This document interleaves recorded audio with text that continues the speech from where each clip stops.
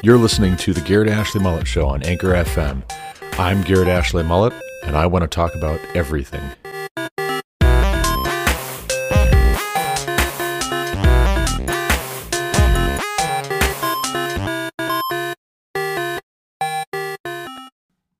After Abimelech, there arose to save Israel Tola, the son of Puah, son of Dodo, a man of Issachar, and he lived at Shamir in the hill country of Ephraim.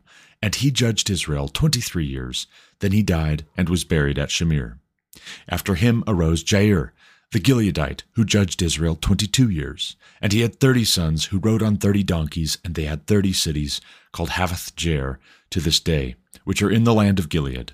And Jair died and was buried at Kamon. The people of Israel again did what was evil in the sight of Yahweh, and served the Baals and the Ashtaroth, the gods of Syria, the gods of Sidon, the gods of Moab, the gods of the Ammonites, and the gods of the Philistines. And they forsook Yahweh and did not serve him. So the anger of Yahweh was kindled against Israel, and he sold them into the hand of the Philistines and into the hand of the Ammonites. And they crushed and oppressed the people of Israel that year.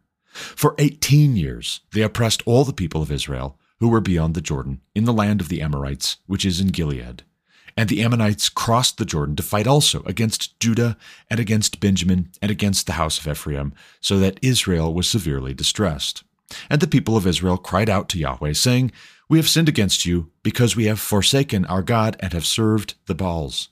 And Yahweh said to the people of Israel, "Did I not save you from the Egyptians and from the Amorites, from the Ammonites and from the Philistines? The Sidonians also, and the Amalekites, and the Maonites oppressed you, and you cried out to me, and I saved you out of their hand. Yet you have forsaken me, and served other gods. Therefore I will save you no more. Go and cry out to the gods whom you have chosen. Let them save you in the time of your distress." And the people of Israel said to Yahweh, "We have sinned. Do to us whatever seems good to you. Only please deliver us this day." So they put away the foreign gods from among them and served Yahweh, and he became impatient over the misery of Israel. Then the Ammonites were called to arms, and they encamped in Gilead, and the people of Israel came together, and they encamped at Mizpah. And the people, the leaders of Gilead, said one to another, "Who is the man who will begin to fight against the Ammonites? He shall be head over all the inhabitants of Gilead." Now Jephthah, the Gileadite, was a mighty warrior, but he was the son of a prostitute. Gilead was the father of Jephthah, and Gilead's wife also bore him sons. And when his wife's sons grew up, they drove Jephthah out and said to him, "You shall not have an inheritance in our father's house, for you are the son of another woman." Then Jephthah fled from his brothers and lived in the land of Tob. And worthless fellows collected around Jephthah and went out with him. After a time the Ammonites made war against Israel. And when the Ammonites made war against Israel, the elders of Gilead went to bring Jephthah from the land of Tob. And they said to Jephthah, "Come and be our leader, that we may fight against the Ammonites." But Jephthah said to the elders of Gilead, "Did you not hate me and drive me out of my father's house? Why have you come to me now when you are in distress?" And the elders of Gilead said to Jephthah, "That is why we have turned to you now, that you may go with us and fight against the Ammonites and be our head over all the inhabitants of Gilead." Jephthah said to the elders of Gilead, "If you bring me home again to fight against the Ammonites, and Yahweh gives them over to me, I will be your head." And the elders of Gilead said to Jephthah, "Yahweh will be witness between us if we do not do as you say." So Jephthah went with the elders of Gilead, and the people made him head and leader over them. And Jephthah spoke all his words before Yahweh at Mizpah. Then Jephthah sent messengers to the king of the Ammonites and said, "What do you have against me, that you have come to me to fight against my land?" And the king of the Ammonites answered the messengers of Jephthah, "Because Israel, on coming up from Egypt, took away my land, from the Arnon to the Jabbok, and to the Jordan. Now therefore, restore it peaceably." Jephthah again sent messengers to the king of the Ammonites, and said to him, "Thus says Jephthah, Israel did not take away the land of Moab, or the land of the Ammonites. But when they came up from Egypt, Israel went through the wilderness to the Red Sea, and came to Kadesh. Israel then sent messengers to the king of Edom, saying, Please let us pass through your land. But the king of Edom would not listen. And they sent also to the king of Moab, but he would not listen. So Israel remained at Kadesh. Then they journeyed through the wilderness, and went around the land of Edom and the land of Moab, and arrived on the east side of the land of Moab, and camped on the other side of the Arnon. But they did not enter the territory of Moab, for the Arnon was the boundary of Moab. Israel then sent messengers to Sihon, king of the Amorites, king of Heshbon. And Israel said to him, "Please let us pass through your land to our country." But Sihon did not trust Israel to pass through his territory, so Sihon gathered all his people together and encamped at Jahaz and fought with Israel. And Yahweh the God of Israel gave Sihon and all his people into the hand of Israel, and they defeated them. So Israel took possession of all the land of the Amorites who inhabited that country, and they took possession of all the territory of the Amorites from the Arnon to the Jabbok, and from the wilderness to the Jordan. So then Yahweh the God of Israel dispossessed the Amorites from before his people Israel. And are you to take possession of them? Will you not possess what Chemosh your God gives you to possess? And all that Yahweh our God has dispossessed before us we will possess. Now are you any better than Balak, the son of Zippor, king of Moab? Did he ever contend against Israel? Or did he ever go to war with them? While Israel lived in Heshbon and its villages, and in Aroer and its villages, and in all the cities that are on the banks of the Arnon, 300 years, why did you not deliver them within that time? I therefore have not sinned against you, and you do me wrong by making war on me. Yahweh the judge, decide this day between the people of Israel and the people of Ammon. But the king of the Ammonites did not listen to the words of Jephthah that he sent to him. Then the Spirit of Yahweh was upon Jephthah, and he passed through Gilead and Manasseh, and passed on to Mizpah of Gilead, and from Mizpah of Gilead he passed on to the Ammonites. And Jephthah made a vow to Yahweh and said, "If you will give the Ammonites into my hand, then whatever comes out from the doors of my house to meet me when I return in peace from the Ammonites shall be Yahweh's, and I will offer it for a burnt offering." So Jephthah crossed over to the Ammonites to fight against them, and Yahweh gave them into his hand, and he struck them from Aroer to the neighborhood of Minnith, 20 cities, and as far as Abel Karamim, with a great blow. So the Ammonites were subdued before the people of Israel. Then Jephthah came to his home at Mizpah, and behold, his daughter came out to meet him, with tambourines and with dances. She was his only child. Besides her, he had neither son nor daughter. And as soon as he saw her, he tore his clothes and said, "Alas, my daughter, you have brought me very low, and you have become the cause of great trouble to me. For I have opened my mouth to Yahweh, and I cannot take back my vow." And she said to him, "My father, you have opened your mouth to Yahweh. Do to me according to what has gone out of your mouth, now that Yahweh has avenged you on your enemies, on the Ammonites." So she said to her father, "Let this thing be done for me. Leave me alone 2 months, that I may go up and down on the mountains and weep for my virginity, I and my companions." So he said, "Go." Then he sent her away for 2 months, and she departed, she and her companions, and wept for her virginity on the mountains. And at the end of 2 months she returned to her father, who did with her according to his vow that he had made. She had never known a man, and it became a custom in Israel that the daughters of Israel went year by year to lament the daughter of Jephthah the Gileadite 4 days in the year.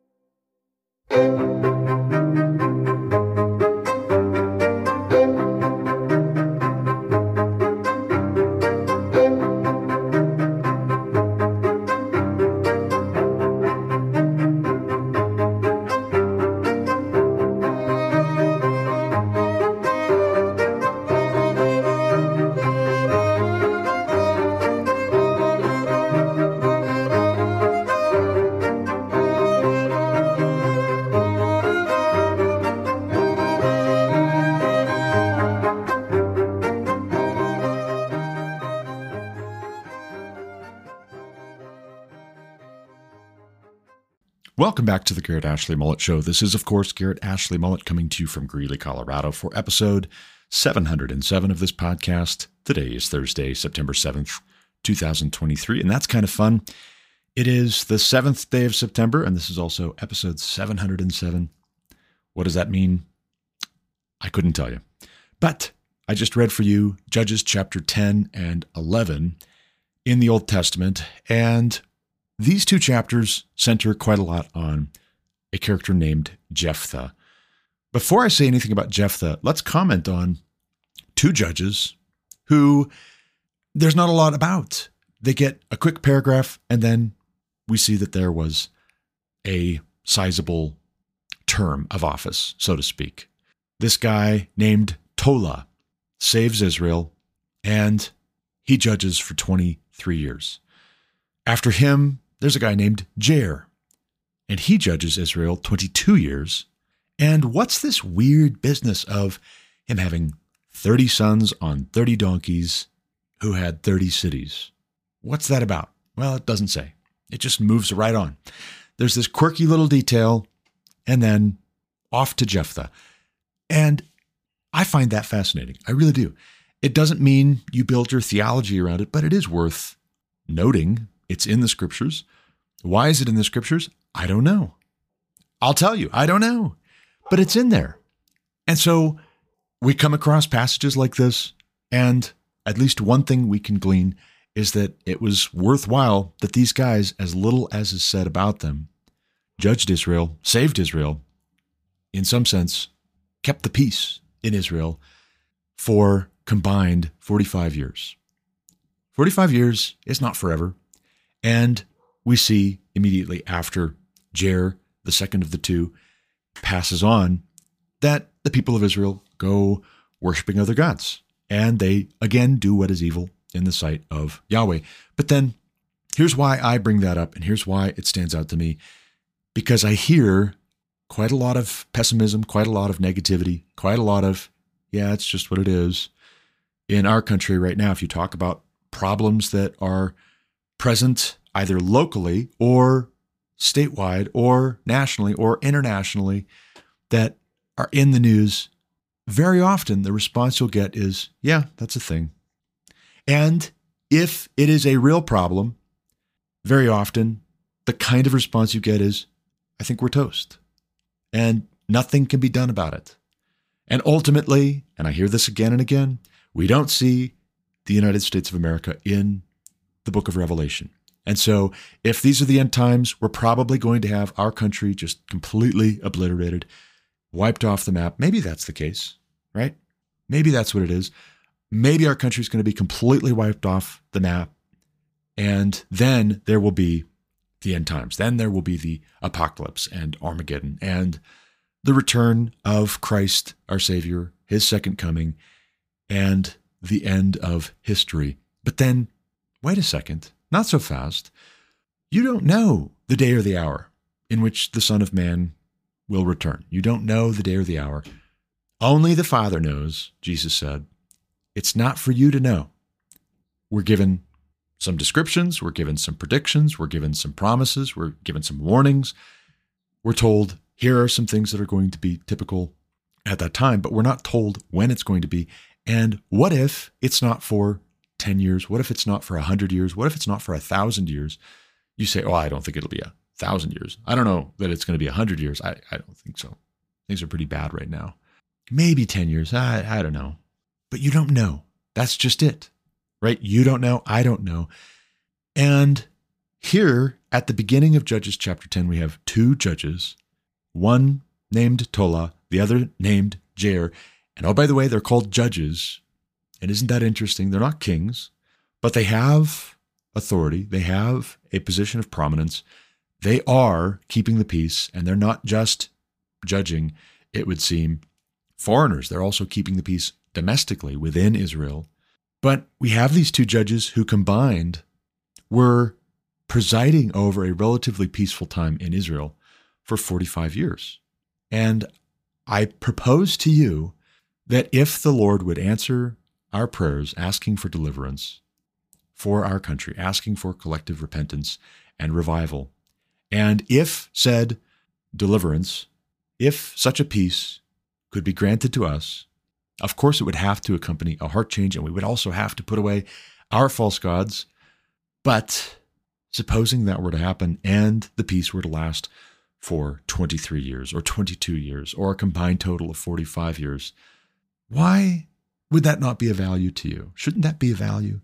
If it was pleasing in the sight of God to give 45 years to Israel here by Tola and Jair after him being judges in Israel, then Why do we think it sounds so spiritual that we say it? We say these kinds of things, or we nod soberly when other people say them, that, yeah, you shouldn't put so much stock in who's going to be the leader over this or that body of our people.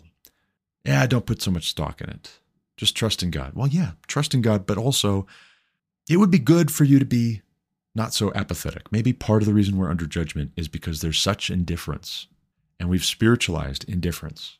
Maybe it should be a bigger priority than it is, that we would have good leadership and that we would want good leadership. And maybe we are not the remnant if we're indifferent about whether we have faithful men who hate bribes in positions of authority.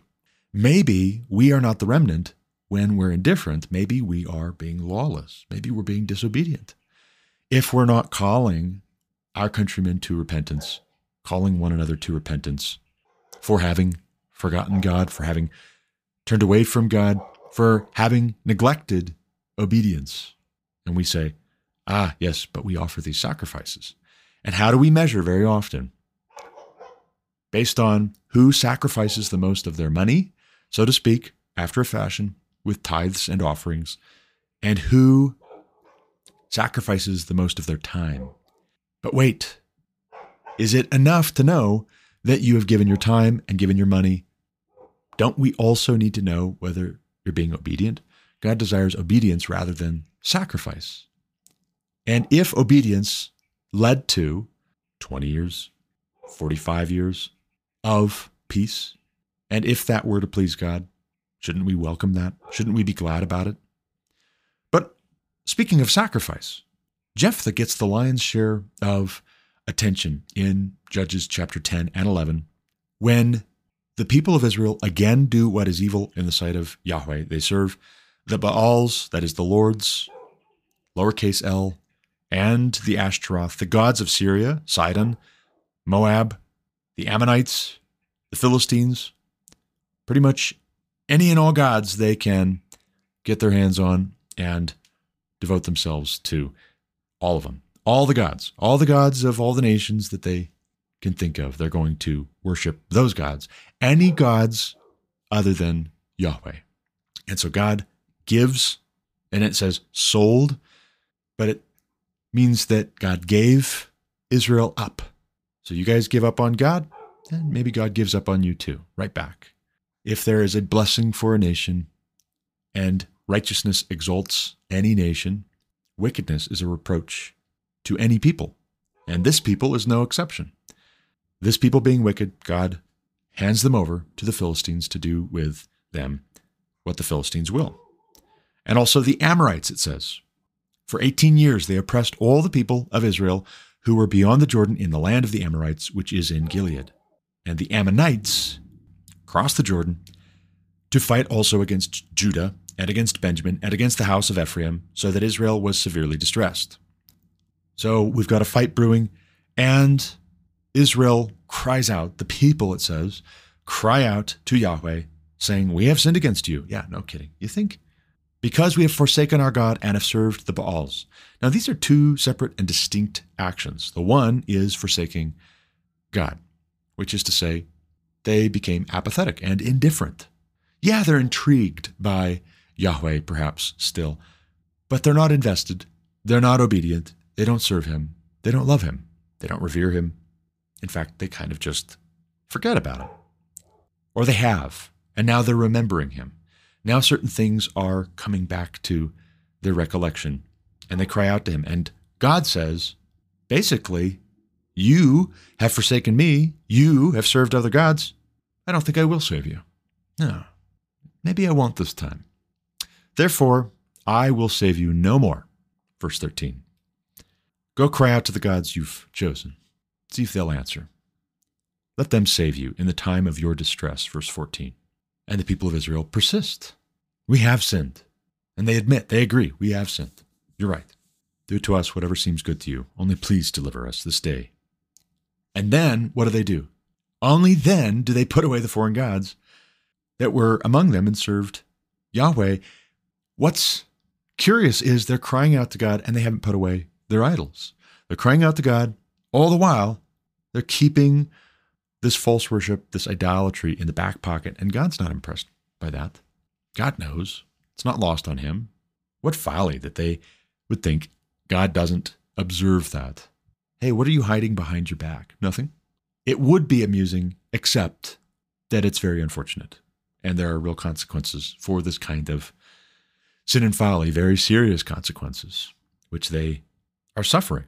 For 18 years, they had peace for 45 through Tola and Jer, and then 18 years. And then almost 2 decades of being oppressed. Why? Because they were disobedient. There's oppression, and you should understand that the oppression is closely related to indifference, forsaking, ambivalence, pretty much the opposite of reverence. So then we get this guy, Jephthah. Jephthah is a curious and tragic character in the book of Judges. Jephthah, it says, was a mighty warrior. So this guy's renowned for his fighting ability. He's got a reputation that precedes him.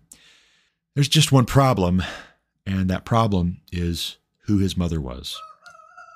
Because of who his mother was, he is discounted, and as a matter of fact, he's been expelled. He was thrown out.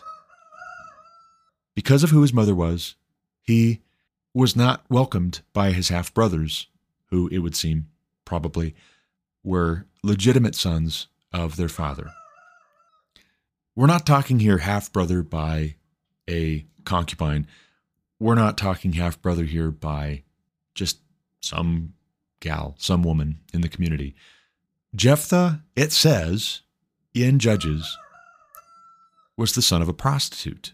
Now, what's curious about that is Jephthah being the son of a prostitute and being even in his father's household that he would be thrown out presents an interesting context wherein Jephthah's father got a prostitute pregnant, you know how, and then finding out that she was pregnant, apparently took her into his household.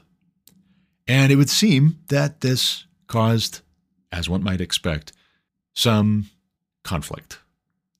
Jephthah, it would seem, has to have been raised in his father's household for him to be there for his half-brothers to drive him out.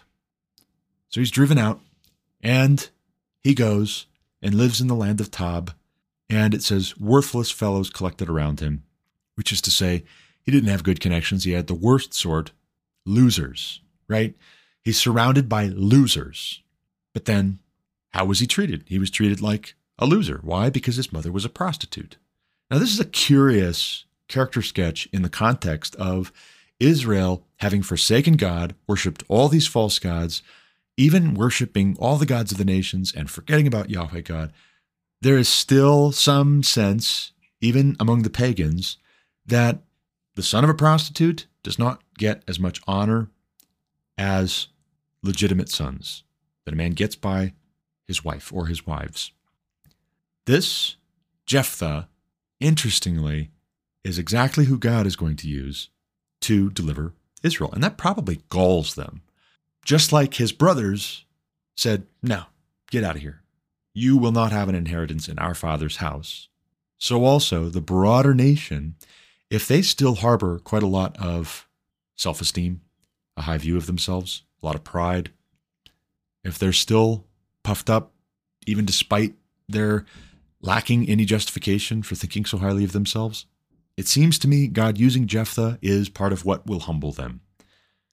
Oh yeah, sure, I guess I'll save you this time, maybe, by Jephthah fighting for you.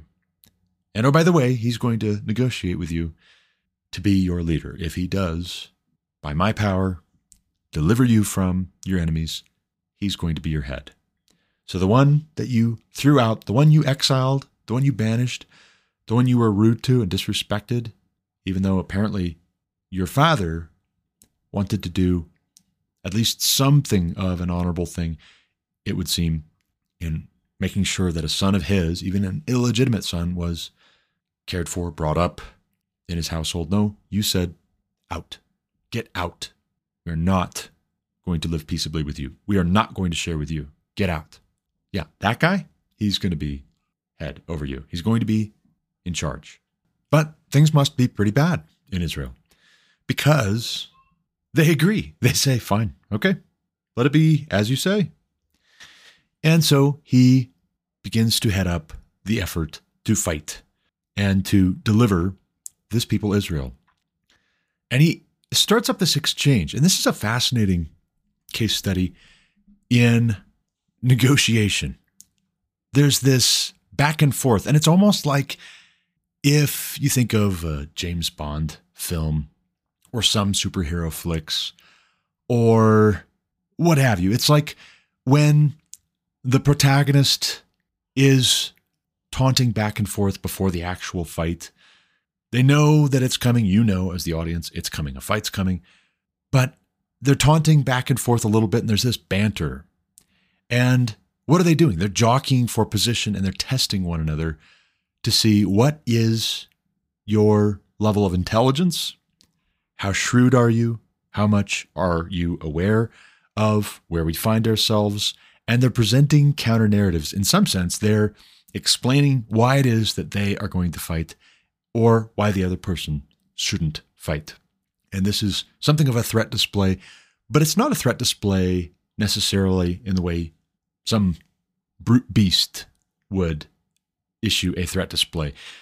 This is a kind of high-level threat display, basically getting at the moral cause or the just cause one would have for fighting.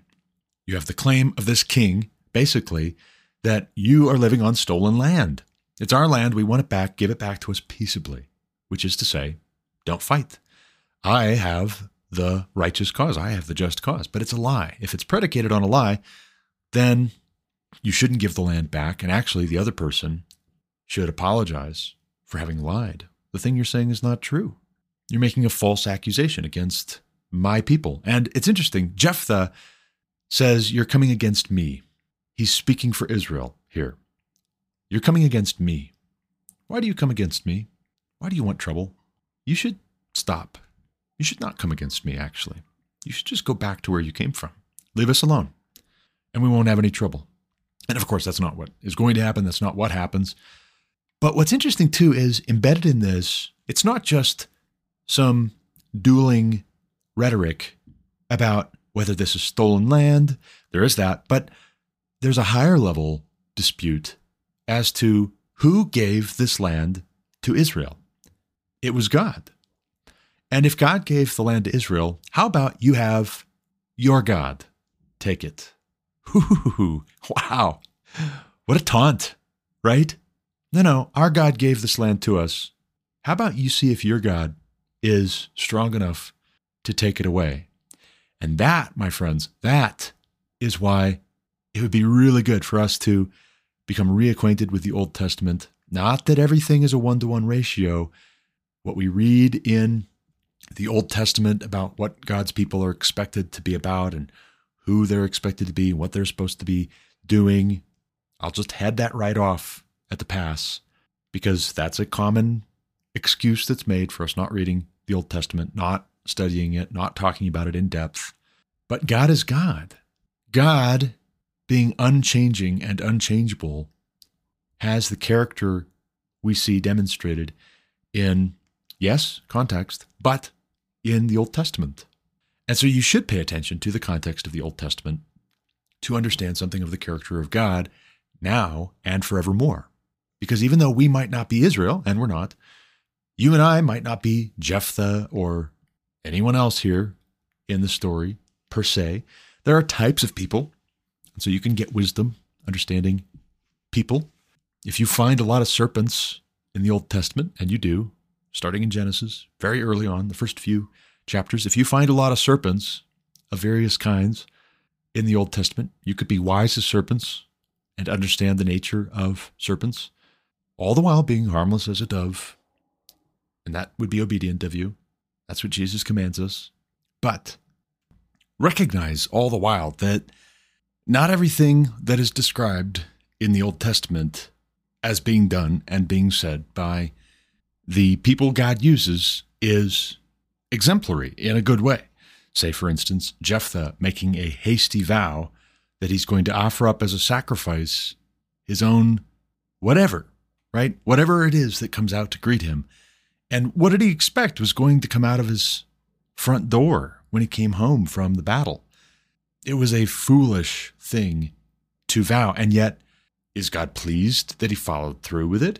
I would say definitively no, because God says explicitly, expressly in the law, which he should have studied, he should have known, they should have been teaching it, they should have been meditating on it as his people. Israel should have been pondering it day and night. They would have been blessed if they would have studied it diligently, applied it here. One, it's a sin to make a hasty vow, but for another thing, there is a way to be forgiven for making a hasty vow, a rash oath. That was his sin, but then there was a certain pride and folly inherent and central to his following through with it. He sacrifices his own daughter. He kills his own daughter and offers her as a burnt sacrifice to God. God did not want that. In fact, God expressly said, do not offer your sons or your daughters in the fire to me. Like the nations I am driving out before you, offer their sons and their daughters to their false gods. I don't want that. That's an abomination to me. That's why I'm driving them out. And what does Jephthah do? He considers his commitment to doing this thing apparently as all he needs to know. All he needs to know is that he said he would do this thing, and now he's done it. And he's a man of his word, after all. He's also a murderer. He killed his own daughter. He murdered his daughter, who was innocent. She was innocent. And once again, the passage that comes to mind is that God desires obedience rather than sacrifice. If Jephthah would have obeyed the word of the Lord to not offer up his son or his daughter in the fire to God, that would have been better. God would have preferred that. If Jephthah would have confessed his sin in making a rash oath, making a hasty vow, if he would have repented of it, made atonement for it, God would have preferred that. Who was Jephthah honoring? Himself or God? Here, he was honoring himself. Wow. Look at how holy Jephthah is. He said he would do this thing, and he was even willing to offer his own daughter as a sacrifice to Yahweh. Shameful. This is a shameful and tragic error. But the practical application piece of it, because we can't go back in time, we can't jump in a time machine and talk Jephthah out of it. And even if we did have a time machine, we couldn't necessarily talk him out of it.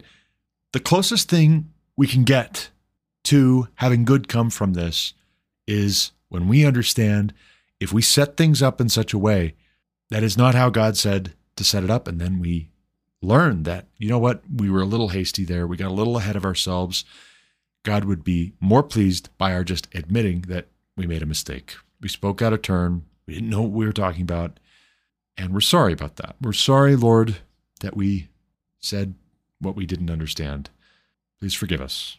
If we would confess our sins, he's faithful and just to forgive us our sins and cleanse us from all unrighteousness. But if we have no sin, or we say we have no sin, well, then we make God out to be a liar, and which is more offensive to God, that we would make him out to be a liar, or that we would admit, you know what? We didn't know what we were talking about there. We're sorry. It seemed good to us, but that comes up again and again in Judges. Everyone doing what's right in their own eyes. It seems good. There's a way that seems right to a man. Everyone did what was right in their own eyes, but then what does it also say again and again in the book of Judges? The people of Israel again did what was evil in the sight of Yahweh. And who should you care more about when it comes to assessing the goodness, the virtue, the truth of your behaviors, your attitudes, your statements, your positions, your relationships, your priorities? Whose eyes should you care more about? Your own or God's? I'm going to go with God on this one. In fact, as a general rule, we should go with God on all of the above, and that would be better. And it would be better for us to admit when we have erred, but then are we any less stiff-necked than Jephthah? We would rather our own sons and daughters, in all too many cases, be offered up as sacrifices. Oh, yes, well, that proves our devotion to God. We will offer our own children as sacrifices to Yahweh. Very impressive to other people who are ignorant and flattered by that kind of nonsense. God didn't call you to that. That was your idea. You honored yourself. Take care. Don't do that. Learn from Jephthah's mistake. Speaking of Jephthah's mistake, I'm going to play for you a clip from Table Talk. Table Talk magazine, an outlet of Ligonier Ministries. Here is Michael Reeves, Dr. Michael Reeves, answering the question, what is the fear of the Lord? What does it mean for Christians to fear the Lord biblically? It's about a 2-minute audio clip. Here it is. Cut 1. Take a listen. In Isaiah 11, we see an extraordinary passage where the Spirit of the Lord anoints the Messiah, and we're told that the spirit of the fear of the Lord will be on him, and his delight will be in the fear of the Lord. And that shows us what it means for believers to fear the Lord, because we're shown there that Christ himself has a delight in fearing the Lord. So the fear of the Lord that Christians are to have is a sharing in Christ's own fear of the Lord. And you see in the fact that it's Christ's fear of the Lord that the fear of the Lord does not mean we are afraid, that we want to run away from God. Quite the opposite. The fear of the Lord that Christ has, that he shares with believers, is a trembling wonder that falls down facing toward God, not running from, but drawn to him in adoration and wonder and trembling. So in Psalm 2, we read, rejoice and tremble. The right reaction to knowing the living God is a rejoicing, trembling. The fear of the Lord is how we love God, our great and merciful God, as God. Okay, so what's being said here? A couple of things. One that I'm not sure I'm sold on, but a few that I would readily agree with. Consider Isaiah chapter 11, verses 2-3. And the Spirit of Yahweh shall rest upon him, the Spirit of wisdom and understanding, the Spirit of counsel and might, the Spirit of knowledge and the fear of Yahweh. And his delight shall be in the fear of Yahweh. He shall not judge by what his eyes see, or decide disputes by what his ears hear. Here we have a prophecy of Messiah. But what's not said is necessarily that he's going to have the fear of the Lord in the sense that we would have the fear of the Lord. It's not exactly said. I don't know if I'm sold on the idea of Jesus being filled with the fear of the Lord himself. But what would it mean for him to delight in the fear of the Lord when he is God? When Jesus is the incarnate Son of God and he delights in the fear of Yahweh, that's the same thing as saying the pre-incarnate God the Son has a delight in the fear of Yahweh. God the Father, Son, and Holy Spirit all have a delight in the fear of Yahweh. And you're going to see that lived out. You're going to see that made flesh and fleshed out, really, in the person of Jesus. I'm not so sure that Jesus had the fear of the Lord the way that we would have the fear of the Lord, because he knew no sin. He did not have a sinful nature. We have a sinful nature. He didn't. So I'll just take that one with a grain of salt. But where Dr. Reeves says here that there's such a thing as a delight in the fear of Yahweh, we should understand that God is pleased if we have an appropriate reverence that coincides with a recognition that we live in a broken world that's affected by sin. It's broken by man's sin coming in and bringing death with it to this creation. There's an appropriateness to recognizing that God is holy and righteous and that we are in possession of a sinful nature, living in a broken creation that's affected by the sin of man. And just that right there, having a fear of Yahweh, even just Messiah having a delight in the fear of Yahweh, is quite something. For those who think that in the New Testament, Jesus does not have this emphasis on us fearing God like we find in the Old Testament. That was the Old Testament God, and New Testament God is nice. He doesn't worry about that anymore because Jesus, well, wait a second. You're introducing all kinds of potential bad doctrine, bad understanding of who God is. Take care. But then go back to Jephthah. Go back to Jephthah in Judges chapter 10 and recognize that on the one hand, his making this rash oath and then following through on it when he shouldn't have could be taken by some people as proof that he really fears God. Wow. And he promises something to God. He really carries through with it, even at the utmost cost to him of his daughter, his only child. But not so fast. If he really feared God, he would obey God, and he would keep his commandments. His commandment, for instance, being, do not offer your sons and daughters in the fire to me, in worship to me, like the nations I'm driving out before you. This is why I'm driving them out before you, offered their sons and their daughters to the gods of those nations. If Jephthah really wanted to demonstrate that he feared God, he would have kept God's commandments. That's the whole duty of man. Fear God and keep his commandments. Jephthah didn't do that. In fact, you could say he kept his own commandment.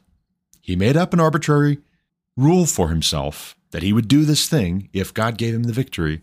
And then what did he do? He did exactly what he said he was going to do, which is to say he counted his own word as more weighty, more important than the word of God, with tragic consequences. And going a step farther, does Jephthah offering his daughter as a sacrifice to Yahweh indicate that he fears God? Or is this possibly an extension of his wanting others to fear him?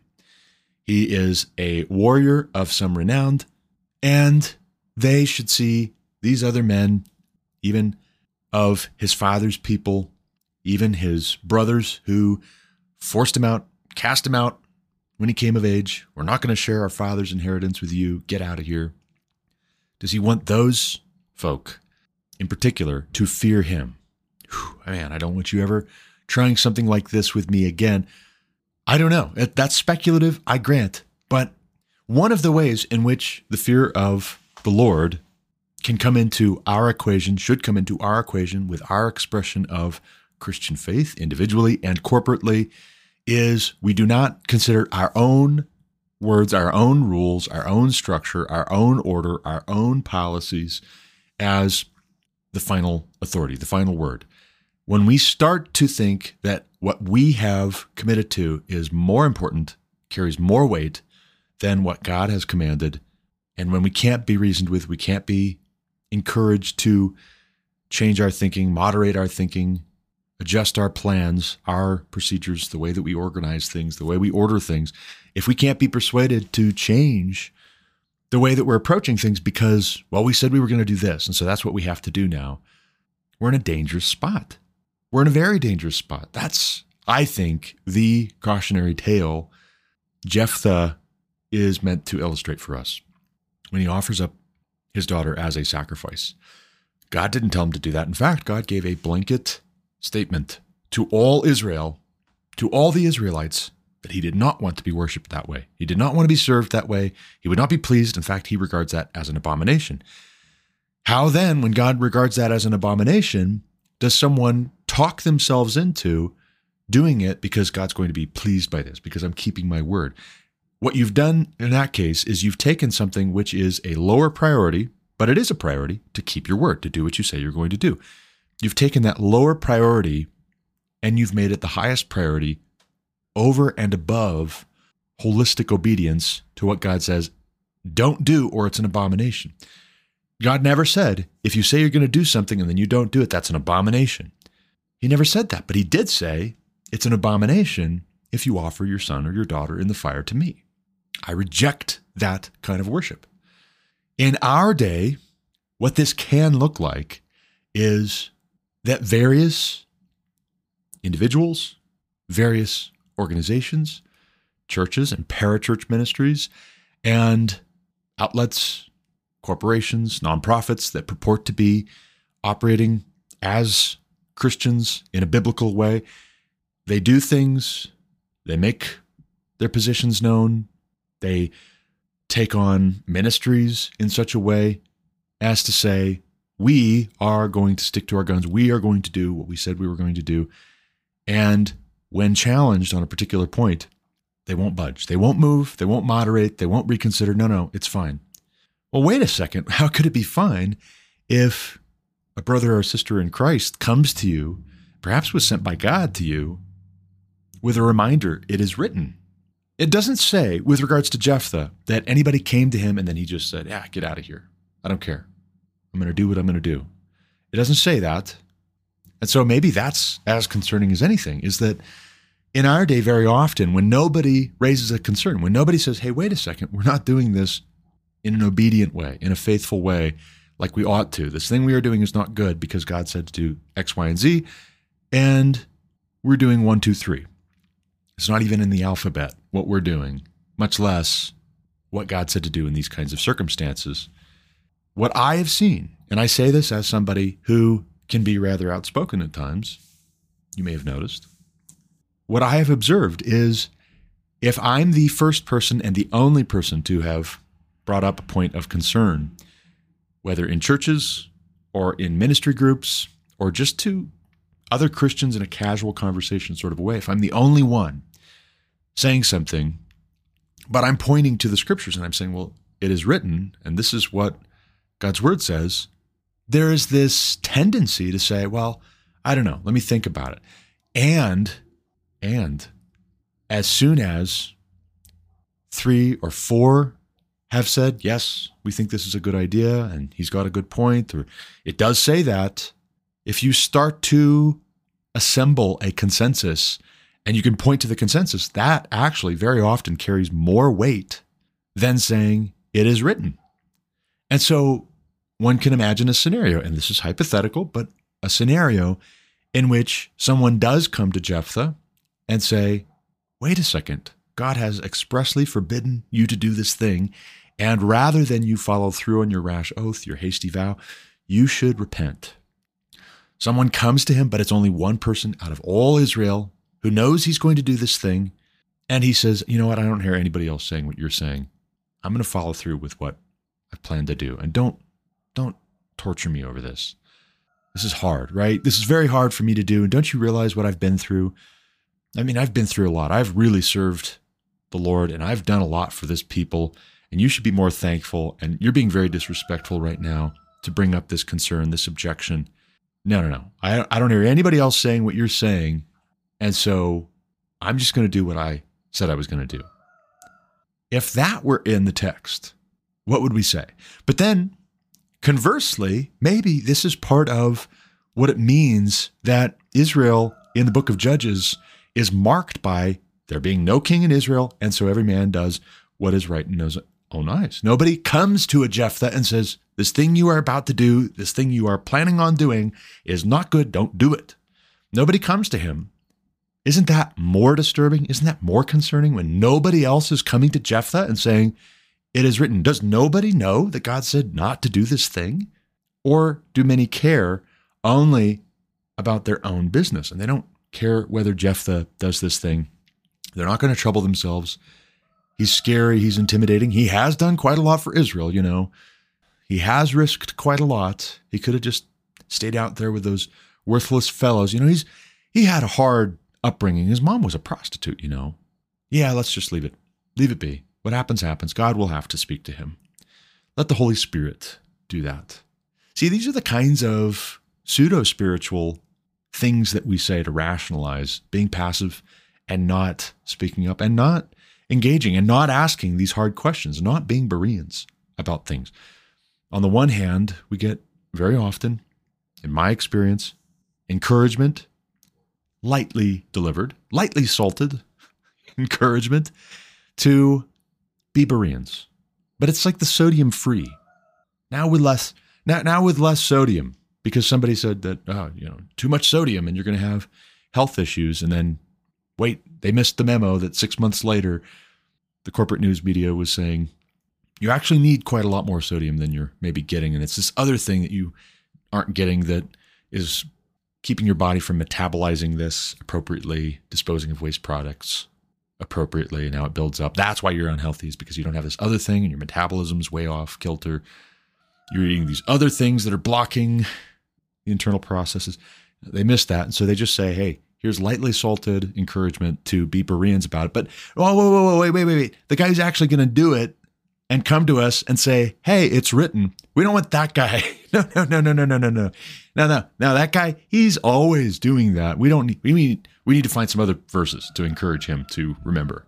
Yeah. The people who aren't doing it, they're the ones we were trying to encourage to be Bereans, so that when they be Bereans about things, they see that we're right.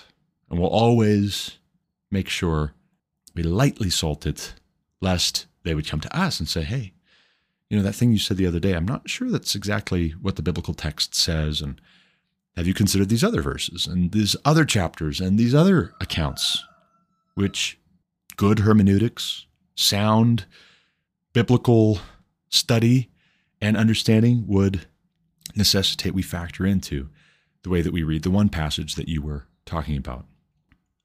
But switching gears, let's talk about what's happening at the macro in the broader political discussion among conservatives, among Christians in many cases. Yes, we have the larger American culture that is debating what is conservatism, what is liberalism, what is progressivism, what does it mean to be moderate? Should we go with more of a third way moral equivalence and just say nobody's perfect and shrug? But we also have in the church very often a debate about, should we be theological conservatives or should we be amorphous? Should we just listen to whatever comes our way, whoever it's coming from, whatever organization, whatever outlet, listen to it, hear it out, give it equal weight? I want to talk about the broader discussion that's happening, the church notwithstanding, Christians notwithstanding, but then we're included. Christians are included, but this discussion is not limited to Christians. Andrew T. Walker published a piece July 18th over at World Magazine titled, "True Conservatism is Not Mere Progressivism in Slow Motion." Here, I will credit J.P. Chavez with sending me not only this article, but also the previous link to the Table Talk magazine video and brief write-up about what does it mean for Christians to fear the Lord. When I talk about us raising our children in the fear and instruction of the Lord, that's what I'm getting at, is we need to, we should, we're called to, we're told to, we're commanded to.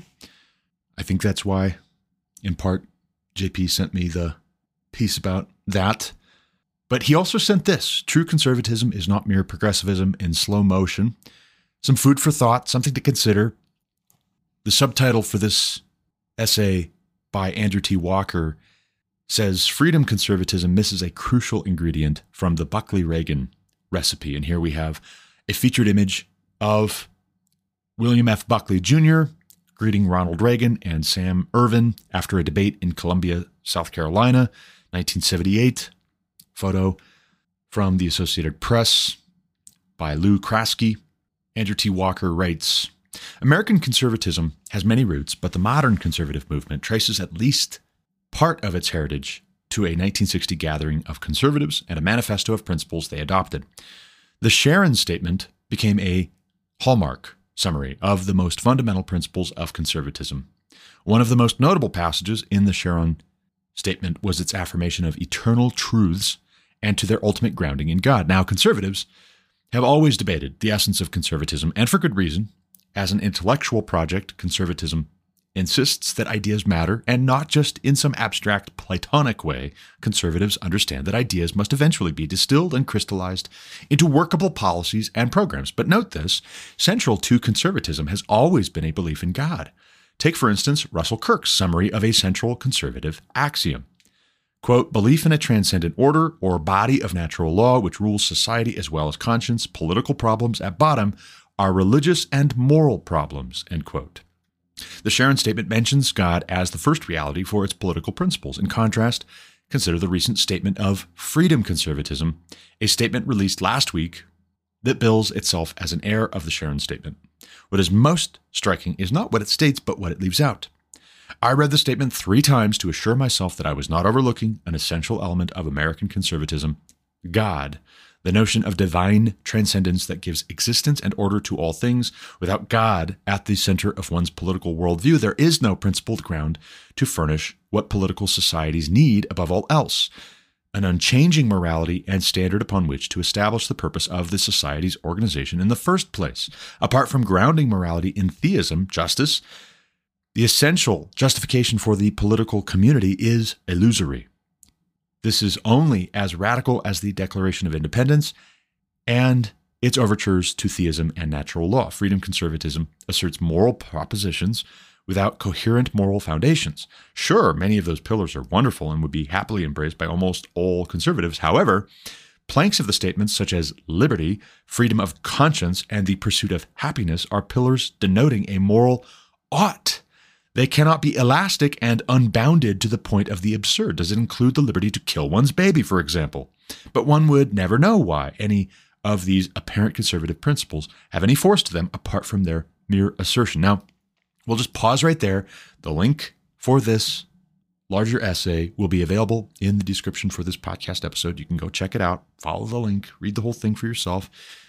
But let's just pause for a moment to consider how a lot of so-called conservatives are evolving on their position relative abortion. Even with Roe v. Wade having been overturned by the Supreme Court last summer, you have a lot of conservatives apologizing, and even many among American evangelical thought leaders, pastors, prominent Christian authors, prominent Christian celebrities, saying, last summer, this is not a time to celebrate, because we have fellow Americans who are very offended. They're very upset. They're very afraid. We don't want to celebrate Roe v. Wade being overturned because it would give the wrong impression. The optics are not good. Some of the debate right now among the contenders for the Republican nomination to be president in 2024, president of the United States, some of the debate right now is, how do we walk that back, what the Supreme Court handed down in the way of a victory in overturning Roe versus Wade? This being sent back to the states, you have some, like myself, who say, if it's murder, then we should have a federal ban across the board on abortion. If it's murder. If it's not murder, well, then you just say, okay, we're going to have an 8-week ban, a 16-week ban. You can say, all right, it's legal up until this point, but it's arbitrary. It's arbitrary in a way that saying abortion is murder is not, because when you say that it's murder, we already have an absolute command, an absolute prohibition that's universal. It's not federal, it's not state level, it's not community-based. It's universal. God says, thou shalt not murder.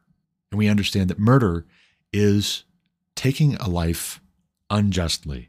Not to be confused with capital punishment, because different words are used in the Hebrew for murder and, on the other hand, for killing the murderer. These are different terms. They have different definitions. They have different moral qualities.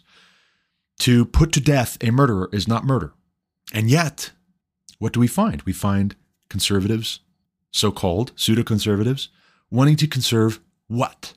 The conservative tradition. But then if the conservative tradition becomes diluted over time, becomes more pragmatic than principled at a certain point, and if it takes all reference to the authority of God to tell us what is right, what is good, what we ought to do, what we're commanded to do, if it takes all reference to God away, it's not really conserving conservatism. Because as Andrew T. Walker points out, this Sharon Statement explicitly referenced God, much as our nation's founding documents explicitly mention God. And you could say, well, it's kind of general, and how much of that was just deism? No, it's not the point. That's not the point. At least a deist is not an atheist. And if they believe that nature has a God who created and ordered the universe and us for a purpose, and if you can concede that there is such a thing as natural law, you're at least closer to agreeing with the Apostle Paul when he writes in Romans that the truth about God is plainly visible, but men suppress the truth through unrighteousness because their deeds are evil. When that is the premise for conservatism, that men suppress the truth by their unrighteousness because their deeds are evil, they love darkness rather than light because they like to do what is bad, they like to do what is evil, and they want to legalize and normalize and rationalize and justify doing what is evil, only then can you make sense of conservatism, which is predicated on restraining evil. This is why a Republican form of government is always going to be superior at root to a democracy, because even though you're free to decide things democratically and count noses to decide what we're going to do next, you're free to do that. And to some extent, that can be good. It's only good if it's predicated on what God said we ought to do. So then what takes precedent is that God said we ought to do this thing. If God says you ought to take a poll and find out what 51% want to do and then honor that, then that command of God is what is upstream. That's what you prioritize over taking a poll and counting noses and seeing whether 51% or any other percentage is for something or against something.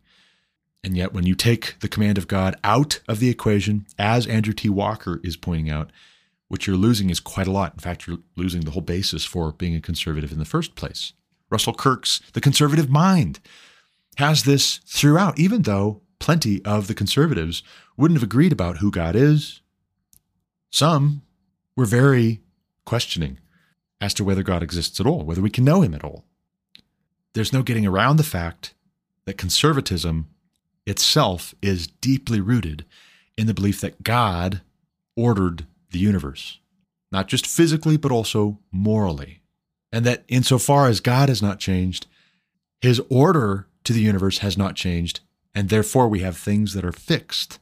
And even if we are not always fixed in our thinking, if we believe that there is such a thing as evil, that there are certain things that are not good to do, you ought not to do, that's the whole predicate for saying that the government is going to restrain evil. If you say there is no such thing as evil, or if you exchange bitter for sweet, well, then how can you as a Christian maintain your unity of mind? Is that not double-minded? Going back to Jephthah for a moment, what do you not find any mention of when he follows through with this oath? You don't find any mention of God having said it was a good thing for him to have done this thing. Now, maybe it was written on his heart that generally speaking, it's a good thing to keep your word. Now go from the vague, fuzzy notion to how we prioritize various of the commands of God, various of the callings and ordinations of God, when it seems as though maybe there's a tension or there's a conflict. He doesn't do that. And there is a folly to that, and there's a wickedness to that. And it's not just his folly, and it's not just his wickedness, it's also an indictment on the whole people of Israel, the whole nation of Israel. They became so pluralistic, so multicultural, that even though they may have put away their idols temporarily for a season because God wasn't going to deliver them from the hand of their enemies, well, they still had their idols in their back pocket. They had not given up on this live and let live or live and let die mindset, as is obvious. They had so conditioned themselves and talked themselves into, oh, you worship this God, I worship this other God, he worships still a third God. Yeah, we'll all do our own thing here. We'll each do what is right in our own eyes. What's curious is, at one point, the idea of God being king over Israel is what holds sway. That's the assertion. We don't need a king because God is our king. But when Judges says that there was no king in Israel, that's referring to the heart orientation of the people, their devotion, their affections. They did not regard God as their king. They didn't regard anybody as their king. And then here and there, when a human agent that is used by God, raised up by God to be a judge over Israel, deliver them from their oppressors, comes along, they say, "Whoa, let's make you a king." Or in the case of Abimelech, he says, "Wouldn't it be better for you to be ruled over by one instead of so many? Help me kill all my brothers." Again, there's a pragmatism to that, but it's a very pragmatic argument. It would be better for you to just listen to me. Wouldn't that be simpler? It's a twisting of the idea that you would get rid of all these idols and worship one God. Only now, who's your new God? It's Abimelech. In the case of Jephthah, fulfilling his oath, it's the twisting of the idea that you would be willing to do anything for God, except in this case, it's Jephthah being willing to do anything for his own pride, his own vanity. He's going to follow through with what he said he was going to do, and he's not going to follow through with what God said to do and to not do, in this case, with tragic consequences. Imagine with me, if you can, some young, upstanding, conservative Christian in the church, up and coming, out front, helping with various ministries, well thought of, well respected, well spoken, having an education that's good, well grounded in the classic works, knowing their Bible, participating in various ministries, maybe even helping lead many to the Lord. And now imagine they go astray. And either if they're a guy, they get some gal pregnant, or if they are a gal, they get some pregnancy from a guy, and they're not married. And now, here they are. They're a young person at the fore, because we definitely want to affirm those who are young. We want to prove as churches that we are for the youth. That's how you're going to get the youth in. It's be all about the youth. Prioritize youth ministry. Here's this young person, and now either they've gotten a girl pregnant if they're a guy, or they've gotten pregnant if they're the girl, and they're not married. And now they have their whole life ahead of them brought into a big question mark. And now they're really grappling with how early in the pregnancy is it, and is it legal? Have we agreed together that maybe it's not really actually murder because the government doesn't say that it's murder, as long as you have this done before 8 weeks or before 12 weeks or before 16 weeks or before 20 weeks or whatever, right? Fill in the blank. So they're looking at the laws, they're looking at the rules, they're looking at some of the leading contenders for the Republican nomination for president, and they're afraid, and they say, I have my whole life ahead of me, and there's so many good things I could do for God if this doesn't ruin the trajectory. I was planning on going to this great college, this great university, because I have a good education now from kindergarten on up. All of it's going to be ruined. All the good things I could do for God are going to be ruined if I don't stay the course. And in order to stay the course, this just needs to go away. This pregnancy, this stain on my reputation and my character is going to follow me for the rest of my days. And so the young man maybe says to whoever he got pregnant, I think you should get an abortion. Or the young lady says, I think I need to get an abortion. And it's not really murder, is it? And all these pragmatic type arguments come in. And if they come to the mind of the young person and also the adults in the equation, and if all alike say, well, it is very difficult, and who are we to judge? And, the government is in this role to make these kinds of determinations, and we'll just defer to whatever is legal. Pretty soon, before you know it, you've got a young person either getting an abortion or encouraging the gal they got pregnant to get an abortion. And before you know it, the trajectory is maintained that now they can go off to college, get their 4-year, 6-year degree, come back home, hailed as a hero, maybe even go into the ministry, maybe even launch some major nonprofit, some major political movement, all these good things they can do for God. And for what? So that they could maintain their plans, their purposes. They got an abortion. Because we said, well, who knows, right? Who knows at what age some clump of cells turns into a human being, into a person? Who knows, really? Who knows? R.C. Sproul might call this studied ambiguity. where we have to work very hard, but we're willing to put in the time and effort. We have to work very hard to avoid coming to a conclusion that would be concrete, universal, firm. You might call it double-mindedness if you're looking at the biblical text, but studied ambiguity is a good term for it too, where we have to work very hard to not take a position. Why? Because we don't want to be bound to that. We don't want to be constrained by that. We don't want to submit and obey. And so we get ourselves into all kinds of trouble because studied ambiguity leads to problems. And then when we come to those problems, if we're not snapped out of it by the consequences of our bad behavior, our bad attitude, what do? Oh, we just carry on with the studied ambiguity, drawing connections between causal links, causes and effects, between causal links and how we're suffering or how this or that situation, this or that scenario, this or that endeavor is not succeeding. If you can be studied in your ambiguities, double-minded in the upstream conclusions that would have led to making a decision that was firm and consistent, you can also, when you suffer consequences for being one who wavers, unstable in all your ways, you can also embrace studied ambiguity and saying, well, who knows, right? These things, they just happen sometimes.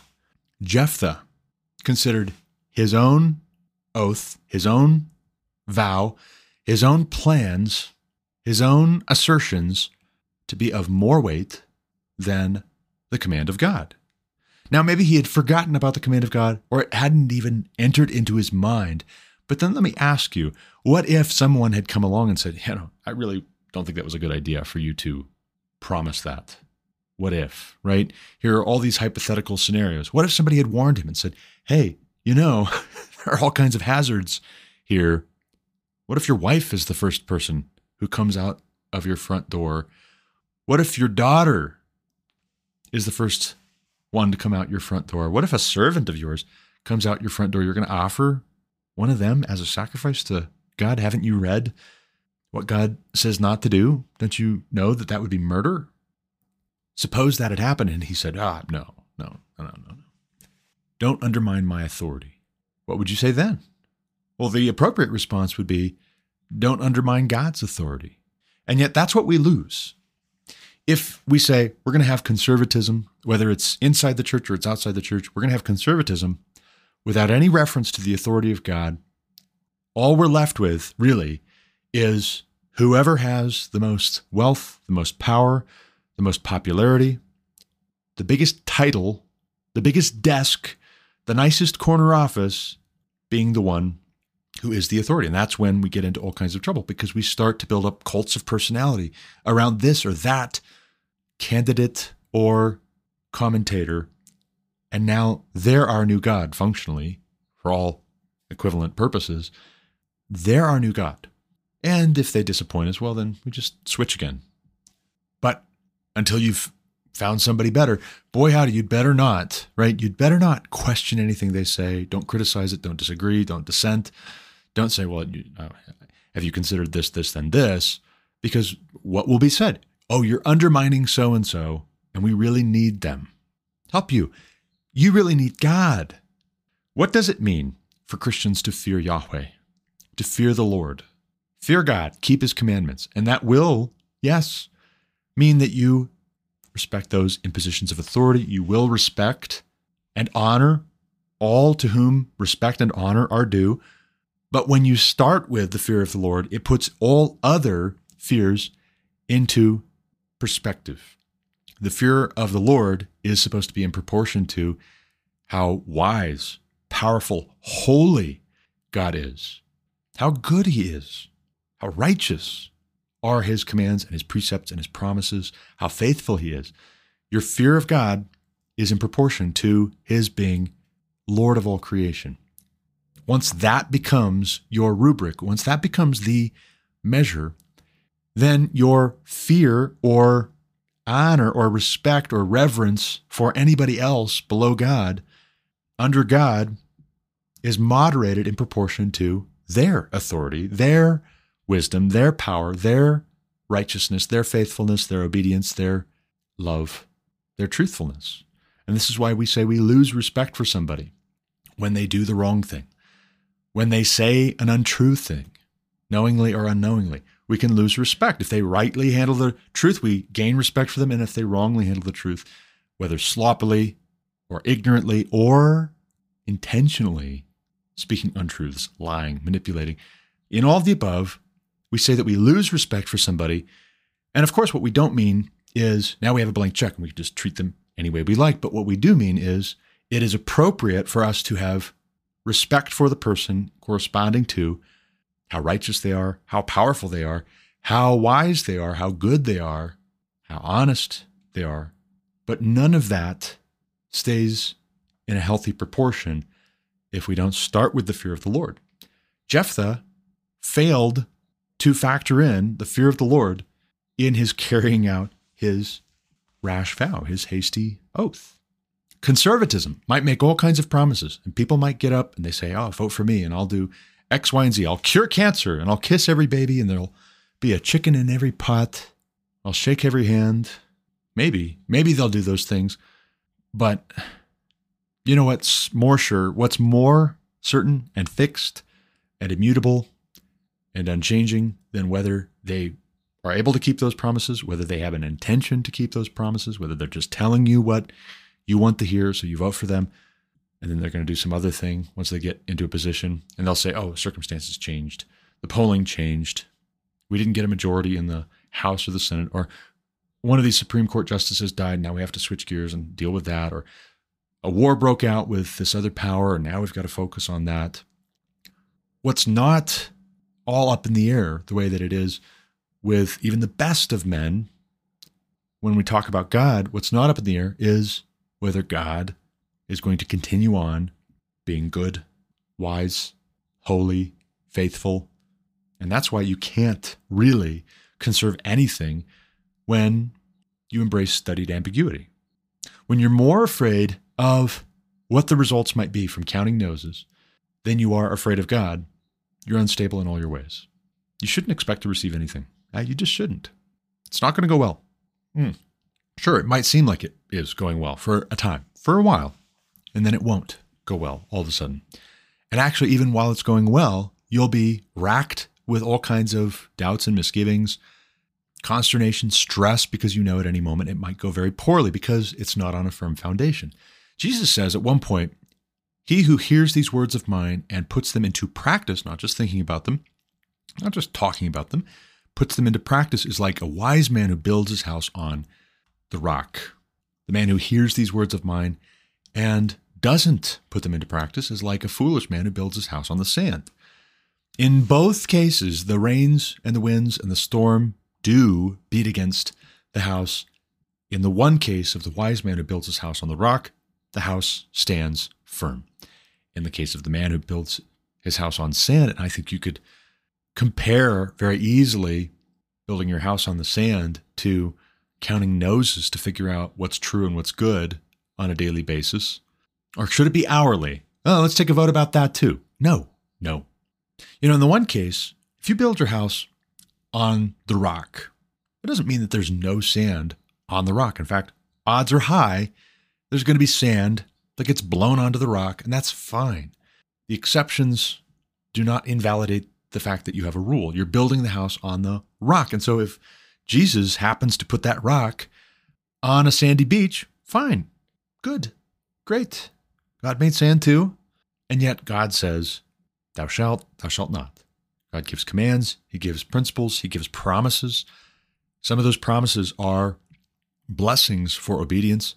Some of those promises are curses and punishment for disobedience. So in conclusion, I think we should be not like Jephthah. Don't be that guy. Oh, look at me. I'm sacrificing even my own daughter, my beloved daughter, because I keep my word. I keep my promises. No, you should have repented of that one. You should care more about what God has said than what you said. Be willing to eat some crow. Be willing to admit if you were wrong. And if you're not willing to admit when you're wrong, then you're stiff-necked and stubborn. And you should expect it's going to go poorly for you. Maybe for a time, other people who are similarly stiff-necked are going to affirm you, pat you on the back, congratulate you. You guys are all going to work together. And you will just write out of the story Anybody who would say, well, wait a second. Wait. But God said this. Quiet, you. That's enough. You're undermining us. We're not going to put up with that. We're not conserving anything. If we have removed God from the equation, if it's all pragmatism, it's all utilitarianism, it's all what's practical, what seems expedient, there's a way that seems right to a man. If it's all that, in the end it leads to death. The death might be our death, and it won't be a heroic death. It'll be an ignominious one. It'll be a cautionary tale. We'll become a byword. I don't want that. On the other hand, can you just imagine if the story of Jephthah had gone very differently? If when he came home and his daughter ran out to greet him with so much joy, that's part of what's so tragic about this. She comes out singing and playing an instrument and celebrating the victory because the word apparently has reached her, or she figures, well, of course my dad was going to win. She follows through too. She obeys, right? She submits to this thing, and she shouldn't have, actually, as a matter of fact. See also David, turn the other cheek and submit to those in authority over you does not always mean you just passively acquiesce to their doing the bad thing, the evil thing that they ought not to do. In fact, you might be actually looking out for them. You might be doing them a great kindness to say, no, don't do this thing. This thing you are doing is not good. See also David, when Saul threw the spear out a minute, wedged itself into the wall. As Wayne Grudem points out in Politics According to the Bible, David did not turn the other cheek. He didn't pull the spear out of the wall and pass it to King Saul and say, here, try again. He ran. He didn't avenge himself, but he ran, and God avenged him. What if Jephthah would have said, you know what? I said a stupid thing. I shouldn't have said what I said. I shouldn't have promised what I promised. What am I supposed to do when I make a hasty vow? Because this is not going to work. I can't do this thing. It's an evil thing. Lo and behold, God says not to do this thing that I am now committed to unless I repent. Wouldn't he be honored? Wouldn't we remember him very fondly in that case? Of course we would.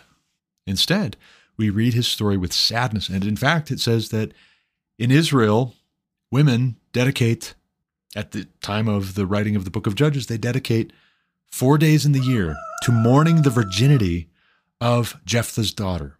Why? Because she had never gotten married. She had plans, right? She had plans to get married, to be a wife, to be a mother, to live her life.